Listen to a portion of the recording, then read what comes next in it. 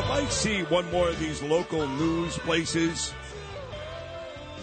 say that there were tens of thousands of folks in Washington, D.C. yesterday, how about telling the truth, which is there were hundreds of thousands of folks?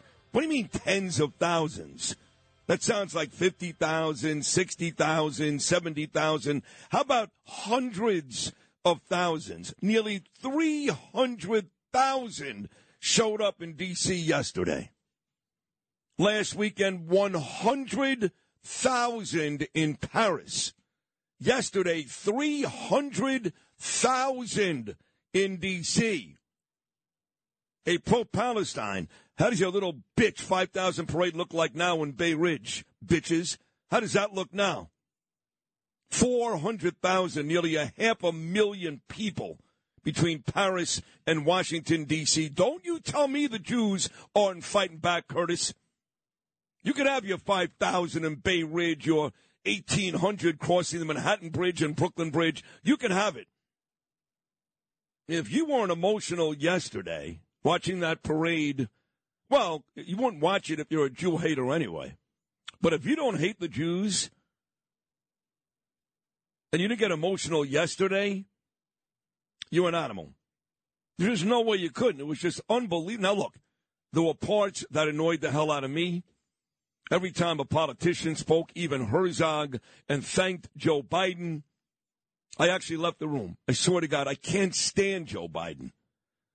And now Joe Biden puts himself in a pretty tough situation because he said yesterday, and this is his quote, not my quote, deal to release the hostages is, quote, going to happen. And all I can say is, from Joe Biden's mouth to God's ears, he better be right.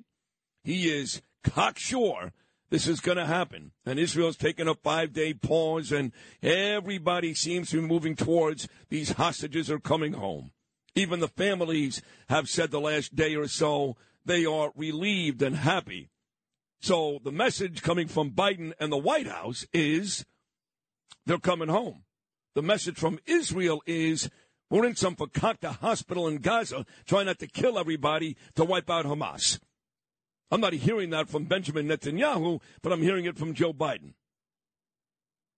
But one of the reasons why I can't stand Joe Biden is 300,000 people in Washington, D.C. yesterday to fight for the Jews. Guess who wasn't there? Noam, you've got one guess. It would be Joe Biden. Now, why wouldn't Joe Biden be there? The mother effer is literally right down the block. I don't know. I mean, you don't know. It'd be an easy ride, right? Just you don't. Well, you know, all right, because he doesn't really care. He doesn't care. He may get the hostages out. He may, because America still possesses a tremendous amount of power. Even with a feckless creep like him, we still possess a tremendous amount of power. Nobody wants to F with us. Transgenders, gays, it doesn't matter. Nobody wants to mess with us. That's a fact. So he may get him out. But not because he's losing sleep at night, this creep. Why wasn't he there? Where the hell was his vice president? Well, I was just where was... What was she doing yesterday? Not even her. She does nothing. Nothing. She does nothing. Here we got 300,000 people, and the president and the vice president nowhere near the place. In fact, you know who made that point yesterday on Fox News? Tulsi Gabbard. Let's play it, Lewis. Tulsi Gabbard, cut number 15. People are pouring in from all across the country to take this very important stand against anti-Semitism and against the Hamas terrorist Islamist groups that are vowing to exterminate not only the Jews, but setting this call to action to people around the world to go after and destroy and kill anyone who doesn't adhere to their radical interpretation of Islam.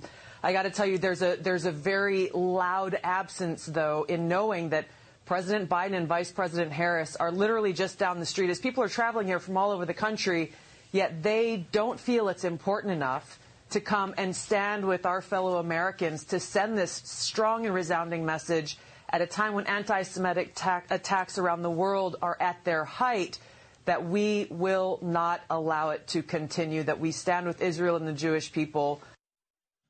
Getting back to Biden, though, for a second, as Tulsi Gabbard takes a very deserved shot at the president and the vice president. Getting back to the hostage talk, I guess the deal is, Noam, that 5-day pause equals 70 hostages. That's about 1/4 of the hostages they've got. But is that the deal, 70?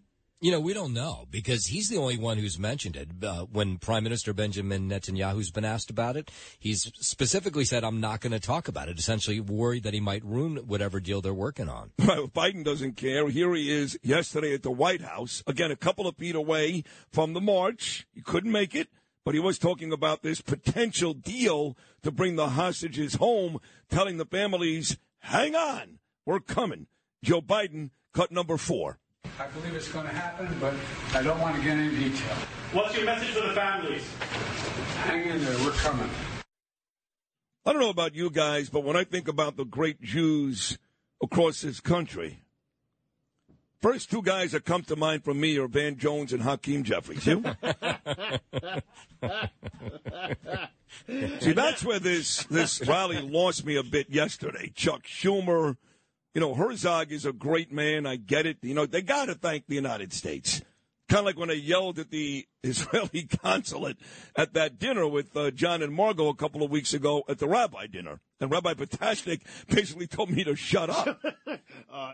Should come to the back. They told me to leave.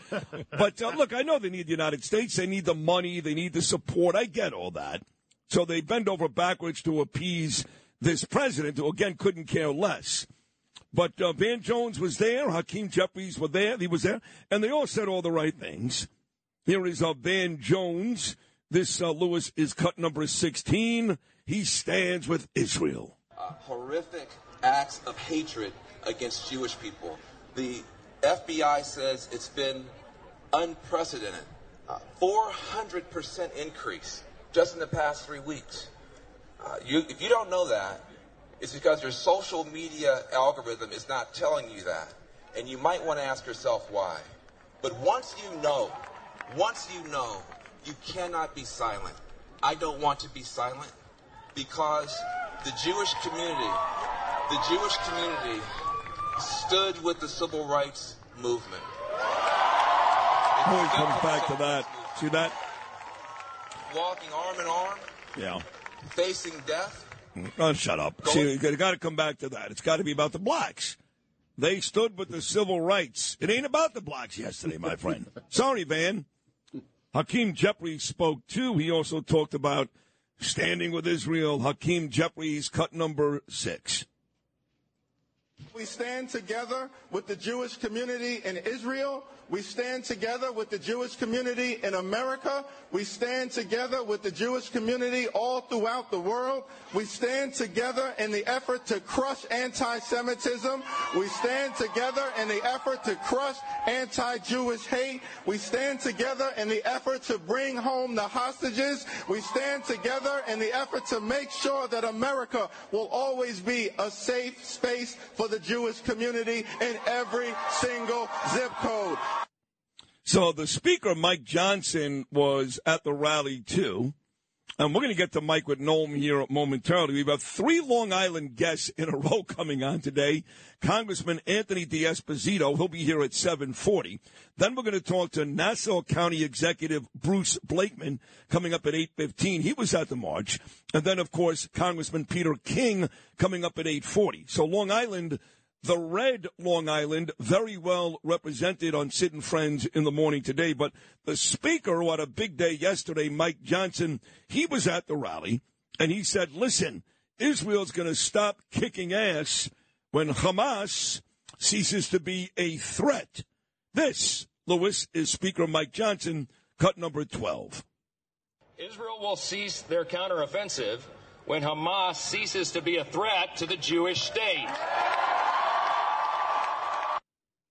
And then he talked about how Biden should be at the march. I mean, again, he's right down the block. The president, Joe Biden, I love Israel. I'm getting the hostages out, blah, blah, blah. And the vice president, who's black, she should be aware of the civil rights that Jewish people have stood for many, many years. Neither one of them were there. Here's Speaker Mike Johnson on Fox and Friends talking about that absence shows weakness. Cut number 14. It would certainly be nice to have the president or the vice president or both at this rally. They need to be here. He needs to show his support, and we need to project strength on the world stage. The problem with the Biden presidency overall is that we're projecting weakness, and that invites aggression.